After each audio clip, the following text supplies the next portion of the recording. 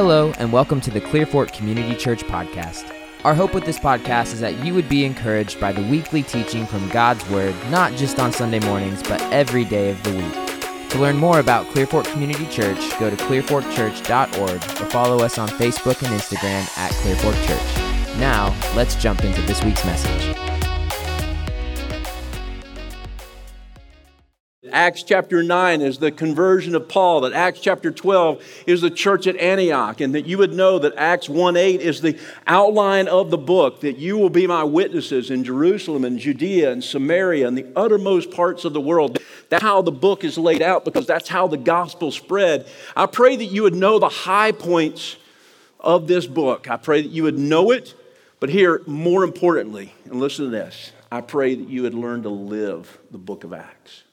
Not just know it here, just not know the facts of the book of Acts, but that you would live this thing out in your life, that you would see that God can use you in the same way that He used Peter, in the same way that He used John, in the same way that He used Paul, these average men and women of the Scriptures, and that God can use you in the same way. Do you believe that? Do you believe that God can use you in the same way that He used a fisherman named Peter? That He can use you in your workplace to transform and use you to bring light and peace and joy to the people around you, your family, even this Christmas season. Do you believe Him that He can use you as you get together with your extended family, that God could use you to show the light and the truth to people around you? I pray that you do, because that's why we're here.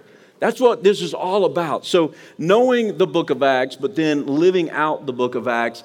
And it's not about just being good, as we'll look at this morning. So let's read together Acts chapter 14. I'm going to kind of share some things as we go through Acts chapter 14. And then I've got 2 points this morning. So Acts chapter 14, if you've got the scripture sheet with you, follow along with me. At Iconium, Paul and Barnabas went as usual to the Jewish synagogue. So these are Christians, these are believers who, they said every Sabbath, okay, the Sabbath was on Saturday for the Jews. They were good Jews. They went to the synagogue on the Sabbath and they were worshiping. And there they were sharing with both Jews and Gentiles. They spoke so effectively there, it says, so they knew their Bible. They knew the Old Testament. God had prepared them and they didn't just go in there haphazardly, right? It says they spoke so effectively that a great number of Jews and Gentiles believed. So a great number of the people that heard the gospel for the first time, they said, hey, we believe that. But the Jews, and notice this, who refused to believe. You see, most of the time belief is not a matter of, hey, I don't understand. I don't really get what you're talking about. I don't understand the gospel. Sometimes it is. And maybe you're here this morning and you say, I don't really understand the gospel, so I want to understand it. But usually once someone understands, it's a matter of, am I willing to submit myself to it, or am I going to refuse to believe? And in this case, it was the Jews said, hey, I just refuse to believe that. They stirred up the Gentiles and poisoned their mind. If you don't think there's people coming against the gospel, there are people that come against the gospel and poison the minds of those against the brothers. So Paul and Barnabas spent considerable time there. So they stayed there in Iconium for a long time, speaking boldly for the Lord, who confirmed the message of His grace by enabling them to do miraculous signs and wonders. The people of the city were divided. Some sided with the Jews and others with the apostles. There was also a plot afoot among the Gentiles and Jews, together with the leaders, to mistreat them and stone them. But they found out about it and fled to the Lycaonian cities of Lystra and Derbe, and to the surrounding country, where they continue to preach the good news. So let's put the map up there for a minute. So this is Paul and Barnabas taking their first missionary journey. They're taking this journey together. They go up from Jerusalem. They go up to Antioch. They spend a year in Antioch with the people there. They've invested in them. We looked at that in Acts chapter 12 and 13. They invest their lives with them, stay with them an entire year. They raise up other leaders. And then in Acts chapter 13, it says the believers said, hey, it's time to send out Paul and Barnabas. So then they begin to go on a missionary journey. So they start on this first missionary journey that we'll be looking at today. So let's continue. In Lystra there was a man crippled in his feet, who was lame from birth and never walked. He listened to Paul as he was speaking, And then Paul looked directly at him. If you remember, Peter and John did the same thing with a man outside the gate called Beautiful. And it says, Paul looked directly at him, and he saw that he had faith to be healed. Now listen, we're not a faith-healing church, but there is something about faith that activates what God wants to do in your life. There is something about saying, yes, I believe this. Yes, I trust in what God is saying. Yes, I trust in what God can do in my life. Yes, I'm putting my hope in God, and God acts on our behalf. So it says he saw that he had the faith to believe. There's something about faith there. And he called out, stand up on your feet. At that, the man jumped up and began to walk. When the crowd saw that what Paul had done, they shouted in the Laconian language, the gods have come down to us in human form. Barnabas they called Zeus, and Paul they called Hermes, because he was the chief speaker.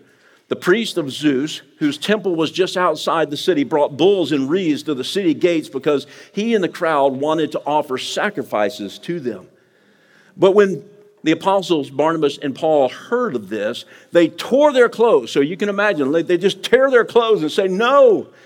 They rushed out into the crowd shouting, men, why are you doing this? We too are only men, human like you. We're bringing you good news, telling you should turn away from these worthless things to the living God, who made heaven and earth and the sea and everything in them. In the past, he let all nations go their own way. Yet as he has not left himself without testimony, he has shown kindness by giving you rain from heaven and crops in their season. He provides you with plenty of food and fills your hearts with joy. Even with these words, they had difficulty keeping the crowd from sacrificing to them.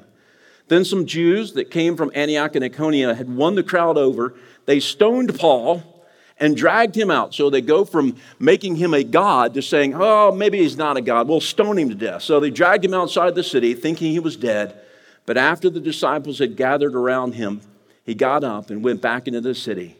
The next day, he and Barnabas left for Derbe. So here's the question I want to ask you this morning.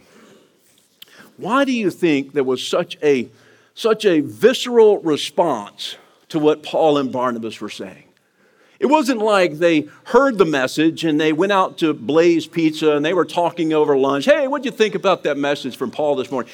Well, he could have been a little stronger on point number 2, but overall it wasn't a bad message. The illustrations were good. We loved it. What do you think? No, when they heard the message, some of them said, hey, we believe this, and it changed their life. It transformed everything about them. They gave their lives over to it, and they were never the same again, right? On the other side of the spectrum, some said, no way. We're not listening to that. We're not hearing that. We refuse to believe that. And they are actively pursuing Paul and Barnabas. In fact, they follow them around to turn people away from the message. So there must be something about this message. You're going, that's a pretty powerful message to get that kind of response, either for the gospel or against the gospel, right? So we're going to look at what is this message? Why was there such this visceral response to the message? And so I want to pray, and we're going to jump in. So let's pray, and I want you to pray this morning that we would live out the book of Acts. Would you make that your prayer? So let's pray together. So God, we come before you, and we just want to prepare our hearts to hear the message, that the message would hit us in the same way that it hit the early church, and that we would respond, hopefully positively, that it would change our lives. We give you this time. We ask you in Jesus' name. So Les Miserables, if you've seen or you've read the book or you've seen the Broadway play or you've seen the multiple movies that have come out, you know the message of Les Mis is that Jean Valjean gets out of prison, out of hard labor, 19 years for stealing bread. And he gets out and he either has to choose that he's going to go one way of lawlessness or the other way that he was going to accept the grace of God. He lives out of the grace of God. His life is transformed. But the rest of the movie, Inspector Javert is hunting him down. And the whole movie is about the relationship between grace and the law, between legalism and forgiveness and grace, and how those two things work together. And that is the message that Paul and Barnabas are preaching. So I've got two Two points this morning. Living for the freedom of the gospel. Paul and Barnabas were living for and living in the freedom of the gospel. They were living that out in their lives, and they were telling other people about it because it was too good to keep to themselves, and they were living for the glory of God. That's what they were doing. That's why they were so joyful. They were living for the freedom of the gospel. So I want to help us understand, what is the gospel? So the first thing that the gospel does is it frees us from the law. You say, hold on a minute, it frees us from the law. How does the gospel, how does a relationship with God, how does that free us from the law? And what is the law, right? So the law would be the Old Testament, the laws that God gave to the Israelite people, but basically you could say they were summed up in the Ten Commandments. So let me read those for us. You shall not have any other gods before me. You shall not make for yourselves a carved image. You shouldn't have idols. You shouldn't have idols in your life that you worship above me. You shall not take the name of the Lord your God in vain. And that's not just saying GD, that's saying using his name to bolster your people's opinion of you and using his name in vain. Number 4, remember the Sabbath day and keep it holy. Honor your father and your mother. You shall not murder. You shall not commit adultery. You shall not steal. You shall not bear false witness. You shall not covet. So as I read through those 10 commandments and you're going, hey, if you really think about those, man, I shall not have any other gods before him. Man, I put a lot of things before God. A lot of the times there's other things in my life that take first place in my life. And so I do have other gods before him. I don't have carved images. I don't have little idols sitting around my house, but there are certainly things that I value sometimes more than my relationship with God. So that's number 2. Shall not take the name of the Lord your God in vain. I've done that one. Have I broken the Sabbath? Have I just said, hey, it's just another day, forget it, don't worry about it, I'm not keeping it holy? Have I dishonored my father and mother? Certainly I did that so many times growing up. You shall not murder. No, I haven't really murdered anybody, but Jesus says if you have hatred in your heart towards a brother, then that's the same as murder. You murdered someone in your heart. Have I done that? I've done that too. Adultery. You shall not steal. You shall not bear false witness. And you go, man, and you go, God's standard in all of those things is perfection. Not just, I don't do it much. I only do it every once in a while. I only commit adultery every once in a while. I only do these things every so often, right? No, his standard is perfection. And so you go, man, I'm in real trouble. So what are you saying? The gospel sets us free from the law. What is this law? So read with me in chapter 8 of Romans. If you really want to understand what Paul is preaching when he goes into these synagogues, we're just reading the historical narrative of what happened when he went to the synagogue. But here's the message that he's preaching is Romans 6, Romans 7, and Romans 8. That's what he's going into everywhere he goes. He's sharing this message. In Romans 8 it says, therefore there is no condemnation for those who are in Christ Jesus. So as I read that list, you're thinking, man, I've done that, I've done that, I've done that. And there's a sense of condemnation. And Paul says there's no condemnation for those who are in Christ Jesus. Because through Christ Jesus, the law of the Spirit who gives life has set you free from the law of sin and death. For what the law was powerless to do because it was weakened by the flesh, because our flesh can't keep the law, God did this by sending his own Son in the likeness of sinful flesh to be our sin offering. It's what we sang about. It's what Jesus did. He came in the form of human flesh. He lived a perfect life. He did not commit any of these sins. He kept the law to the T and then gave his life on your behalf to set you free from the law, that he would pay the penalty for you and in your stead, right? So God sent, by sending his Son in the likeness of sinful flesh, to be a sin offering. And so he condemned sin in the flesh in order that the righteous requirements of the law might be fully met in us. So when we accept Christ, the righteous requirements of the law are now fully met in us because Christ did it on our behalf. Do you know that's the gospel? Do you know that's the good news? Do you know what that's the whole Christian faith is what we're talking about right here? in order that the righteous requirements of the law might be fully met in us, who do not live according to the flesh, but now we're living according to the Spirit. And look with me in Romans 6. It's also on your sheet there. Romans 6, 14 and 15. For sin will not have any dominion over you, or one translation, sin shall not be your master. It's not going to be your master because you're not under the law anymore.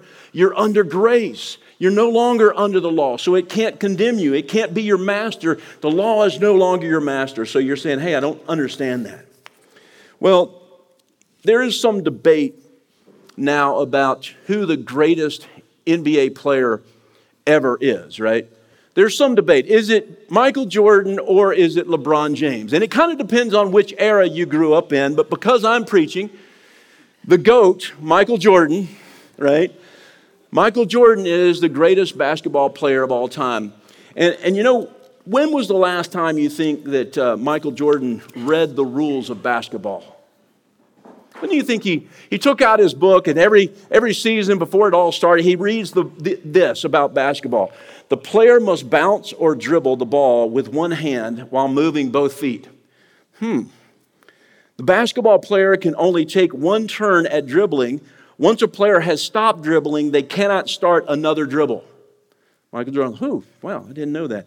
The ball must stay inbounds. If the offensive team loses the ball out of bounds, the other team gets control of the basketball. Do you think Michael Jordan sits down before every season and reads through all the rules of basketball and says, I think I can do it again this year. I think I can make it happen? No, because Michael Jordan has already got all of that. It's built into him. He knows the game of basketball. He knows how often he can dribble. He knows how to dribble on top of the ball. He knows he can take 2 steps and slam it over every defender. He knows all of that because it's built into him by now. It's living in him. And so he doesn't have to think about the rules. And that's exactly what Jesus is saying. That's exactly what Paul is saying, is that you're set free from the rules to actually obey the rules. You see, Michael Jordan, he's not ruled by the rules. He's not ruled by the rules because he knows the rules and he's got something within him that just obeys the rules by nature. So let's take this illustration one step further.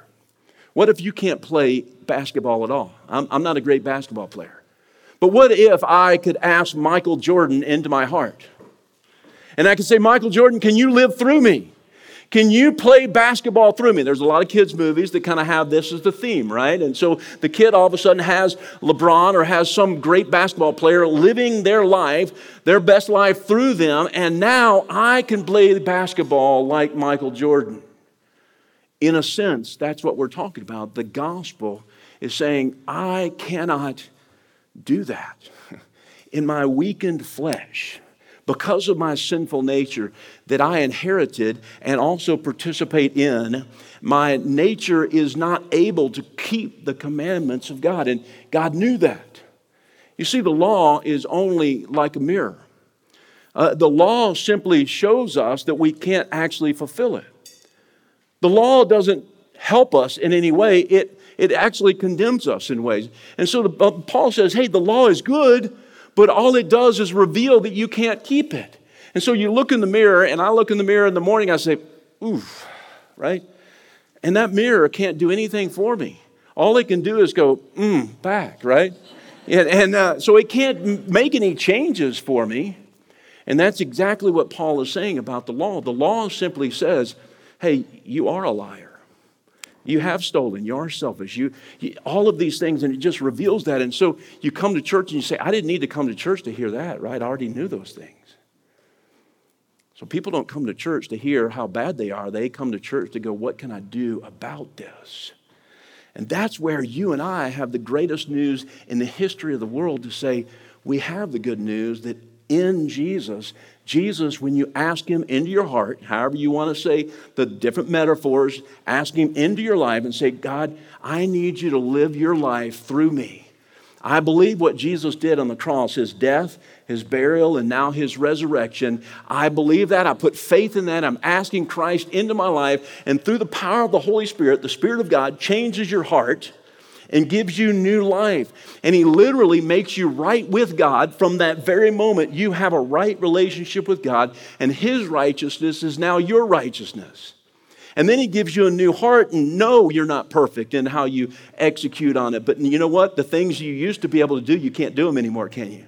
Without some conviction, without this sense of, no, I don't want to go that way. My heart is saying, I don't want to go that way. He gives you a new heart. And now you begin to go in a whole new direction because you understand the gospel. And the gospel sets you free from the law. Isn't that good news? Is that good news?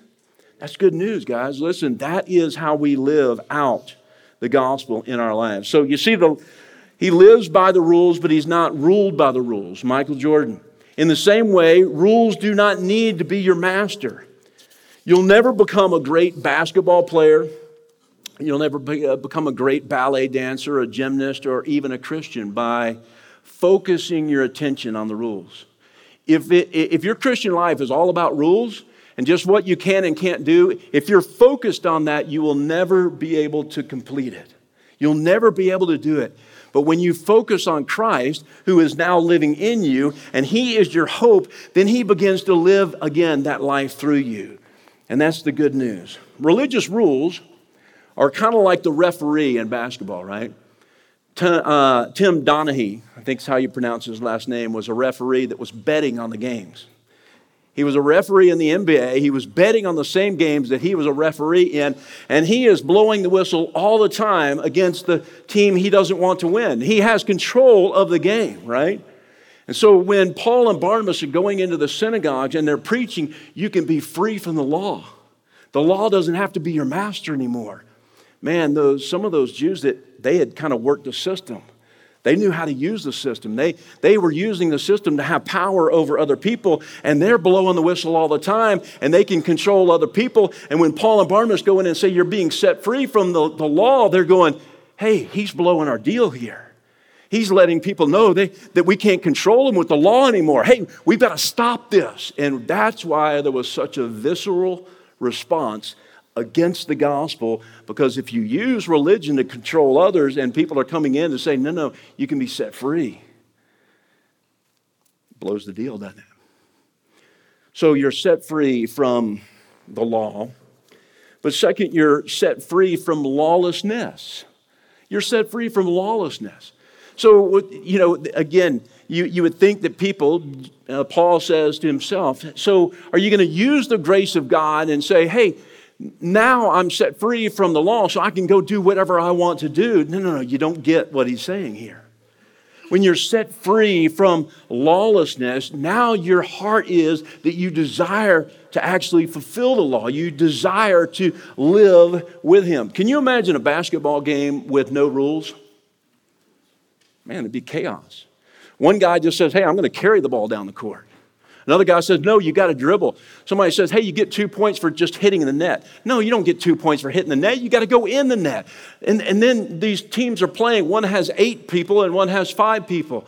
That's not fair, guys. We can't do that. That doesn't make... Eventually you say, forget it. You guys have the game. Right? You see, that's where a lot of young people are right now in our nation. They're going, man, there's no rules. This thing's off the rails. This thing's off the hook. This thing is crazy. The world is crazy out there. And so, man, you guys just take it. I don't care anymore. Why? Because there's no guidelines. There's no guardrails. There's nothing guiding our lives any longer, and people feel discombobulated. Do you feel that? Even if you're a believer, you kind of feel it because there's no longer any guidelines in our world today, because we pushed away from God and said, hey, God, you take your rules, and we don't want your rules anymore. We don't want you to rule in our lives. We don't want any of that. And so everything is off the rails and we feel it. The good news is the gospel sets you free from lawlessness. And now you begin to go, hey, here are the rules of the game. Even if you sit down over Thanksgiving or Christmas and you play a board game, first thing you do is you read through the rules and then you go, hey, this is how we play the game, right? And then the Spirit of God gives you, again, the ability to play the game as the rules are laid out. And then life becomes joyful, life becomes meaningful. Even in the heartache and the pain, there's still meaning because we have a hope beyond this world. The gospel sets you free from the law. The gospel sets you free from lawlessness. And The next thing is that the gospel sets you free from hopelessness. Look with me in the middle here. In Lystra, there sat a man crippled in his feet who was lame from birth. Okay, it just said in previous verses that God gave them the ability to heal people so that would support the gospel. And I just want to make a side note here. In preaching in churches, when healing becomes the show and the thing, it's out of order. When preaching and the gospel is the thing, and then God does some things along the way to support that, that's how the gospel is laid out. And so it says He gave them the grace, enabled them, this is in verse 3, gave them the grace and enabled them to do miraculous signs and wonders. So then they go into Lystra and they see a man who's crippled, and he's crippled from birth. And I think that's important to note. That happens a lot in the book of Acts, and it makes the point he was either crippled from birth, or he was lame from birth, or he was blind from birth. And I think from birth is really important, because what he's saying here is just like you and I inherit our sinful nature. We really have been crippled from birth, right? From birth, we inherited the sinful nature, and we have it in us, and we can't do anything about it. Just like this crippled man, he was lame from birth and could not do anything about it. He was helpless. He was hopeless. He didn't know. Can you imagine in that world, they didn't have wheelchairs, right? They didn't have ADA. I have a brother who's in a wheelchair. I can't imagine him trying to get around in a world that wasn't even conducive for him. Back in that day, man, you couldn't walk. You had to depend on a friend to pick you up and carry you somewhere. Everywhere you went, someone's carrying you. Someone's attending to you. Someone has to be there. He was hopeless and helpless. And it says when he looked at Paul and Paul looked at him, Paul saw something in him and said, this man has the faith to be healed. And he tells him, stand up and walk. And from that very moment, he stood up and walked, and his hope was restored. I hope in a room this size, there's got to be people in here that are at the end of the rope, right? They're saying, I'm hopeless. I'm helpless to change my situation. The doctors have said this, or the doctors have said that, and I'm hopeless to change my situation. I want to ask you, don't lose faith in that. Don't lose faith in God, right? Continue to trust Him, continue to pursue Him, continue to trust that He has a plan for your life. And guess what? You know what? Even in eternity, you and I sit here, if you put your faith in Christ, you believe that there is something beyond this life, right? You believe that. Can you imagine if you don't believe that? And you say, this is life. For those who don't know Christ, this is as good as it gets. This life right here, like this is as good as it gets back. Well, man, that's kind of hopeless and helpless. I mean, I feel hopeless in that. I mean, this is as good as it gets. But you know what? For believers, those who put their faith in Christ, and we say, hey, this is as bad as it gets. This world that we're living in right now, which is not, there's a lot of good, there's a lot of brokenness, but this is as bad as it gets for us. There's hope in that, isn't there? This week I spent some time with Pat and Harold McElroy. I think it was Friday morning. I went over to their home with a friend of ours. Zach McElroy and his family were on their way to Thanksgiving, going down to Austin or right outside of Austin. A drunk driver came across the median, hit them head on. Zach and his 2 children were killed. And Lauren is fighting for her life. And I'm sitting there with their dad. What do I say to parents that just lost their son and 2 beautiful grandchildren? What hope do we have in this world, right? But you know, later I sent out a little email to a group that we work with, business people Dave and I work with, and I sent out an email just announcing that this happened. And Harold McElroy was on that list. He's a part of a huge email group that we have, and I sent that out, and he was on the list. He's sitting in the hospital waiting for his daughter-in-law's surgery to come back, and he writes back to me. And he says, I can't wait to see them again.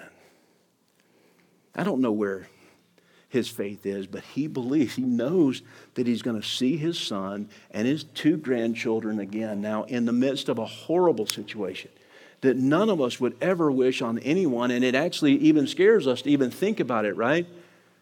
We still have hope. He's still able to write, I can't wait to see them again. The gospel sets us free from hopelessness in this world. Not that that our hope is in this world. Our hope is not in this world. Our hope is beyond this world. And it sets us free from hopelessness. The last thing is it sets us free from idolatry. Look with me in verses 15 and 16. So this is interesting. Paul and Barnabas go in. After they healed this man, they are worshiped. When the apostles Paul and Barnabas heard of this, they tore their clothes. When they go in, they call them Zeus and Hermes, and they tear their clothes, and they say in verse 15, "Men, why are you doing this? We too are only men, human like you. We're bringing you good news, telling you to turn away from these worthless things. These idols that you've put up, this superstition that you're living with, all of these stories and these fairy tales that you're living under, put those things away and live for the living God." You see, the gospel sets us free from putting our hope in superstition. If you ever played basketball or played some kind of sport, there's all kind of little superstitions, right? Little things like, hey, you can't step on the chalk in baseball. If you step on the chalk, you're cursed. It's not going to go well for you. If you do certain things, people live by these things. And some people, it's kind of a joke and it's no big deal. Some other people, man, they live by it. They have little rabbit's foots. They have little things they have to rub on. They live with these superstitions in life that, man, they're just having hope in something that's worthless. The gospel sets us free from living like that, like living based on some kind of superstition or idolatry. And it actually removes, when we really understand the gospel, it removes idols even from our lives, because we put other things in place of God all the time, don't we? We put our money in place of God, like I'm putting my hope in my money. Man, if that money goes away, what am I going to do? And then we get all worked up. If money goes away, we put our hope in our job. And we make our job an idol. And what happens if I lose my job? And it sets us free from all of that. The gospel sets us free. So the gospel sets us free from the law. The gospel sets us free from lawlessness. The gospel sets us free from hopelessness. The gospel sets us free from idolatry. Just as a side note here, there was a tradition in Lystra, and this is why they came out to worship Paul and Barnabas, that it was supported by the Roman poet Ovid, who lived in AD 17, so just 20 to 30, probably 30 years before this incident happens in Lystra. It was written about by the poet Ovid that the gods of Zeus and Hermes once came down to earth incognito. So these gods came down incognito. Isn't this interesting? Philemon and his wife, however, they saw these incognitos, these gods that had come down incognito. They had gone to thousands of homes asking for people to take them in, and no one would take them in.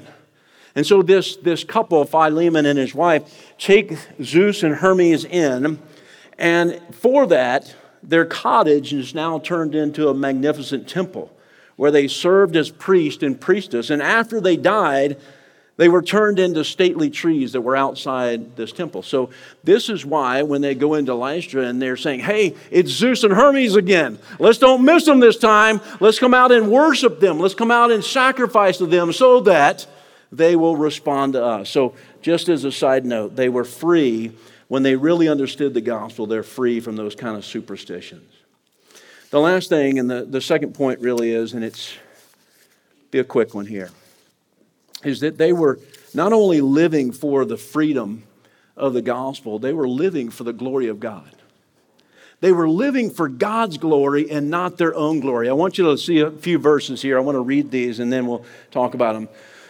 Paul says in 1 Corinthians, so whether you eat or drink or whatever you do, do it all for the glory of God.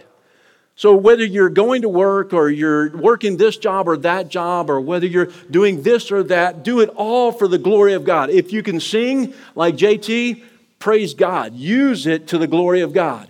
If you can administrate, if you're an administrator, if you're a person that can put things in order and see from A to Z, then put it into play for the glory of God.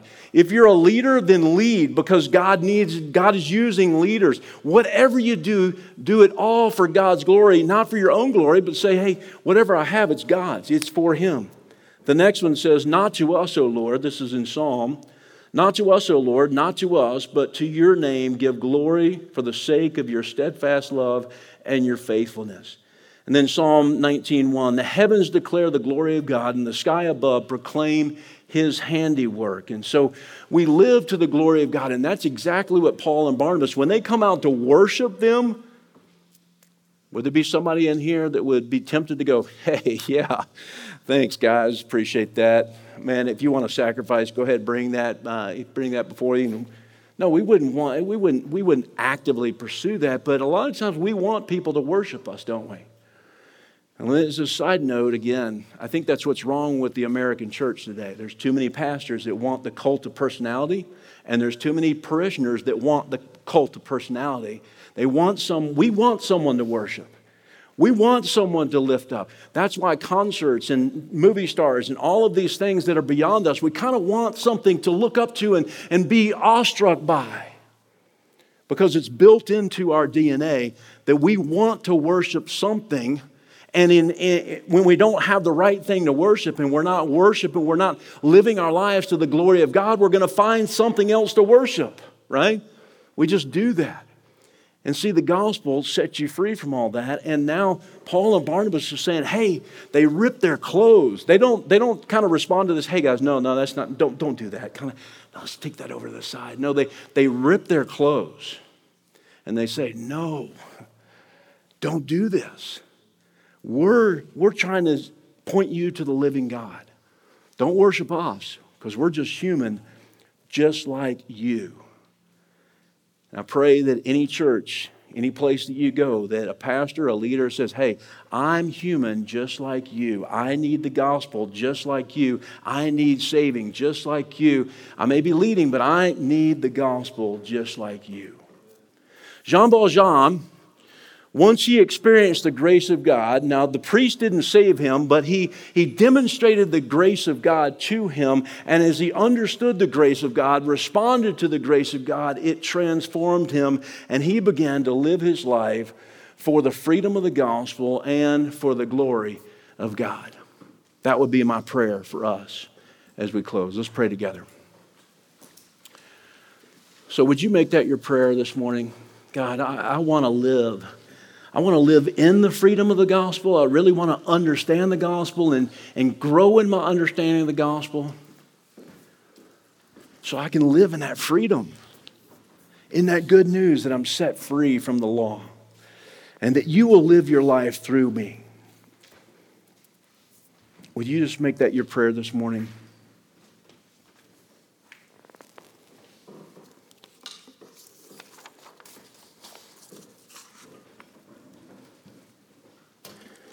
And then secondly, would you just pray, God, would you use my life for your glory, not for my glory? That you'd be able to truly pray the Lord's Prayer, our Father who art in heaven, hallowed, praised, and lifted up be your name. Your kingdom come, your will be done, not my will, but your will be done. You be glorified, you be lifted up. Would you just pray that right now? Jealousy and envy and all of those things come because we're jealous of someone else who's stealing our glory. But if you're living for the glory of God, all of that goes away. So just give it all to Him. Live for His glory. It's for Him anyway, so you don't have to protect it. So God, we pray. We pray that Clearfork Community Church, and now let's pray together as a body of believers. We pray that Clearfork Community Church would be a place where your name is glorified and that we live in the freedom of the gospel. In Jesus' name, amen. Thanks so much for listening to the Clearfork Community Church podcast. For more information about our church, head to clearforkchurch.org. Take heart, Fort Worth. He has overcome the world. We hope to see you soon.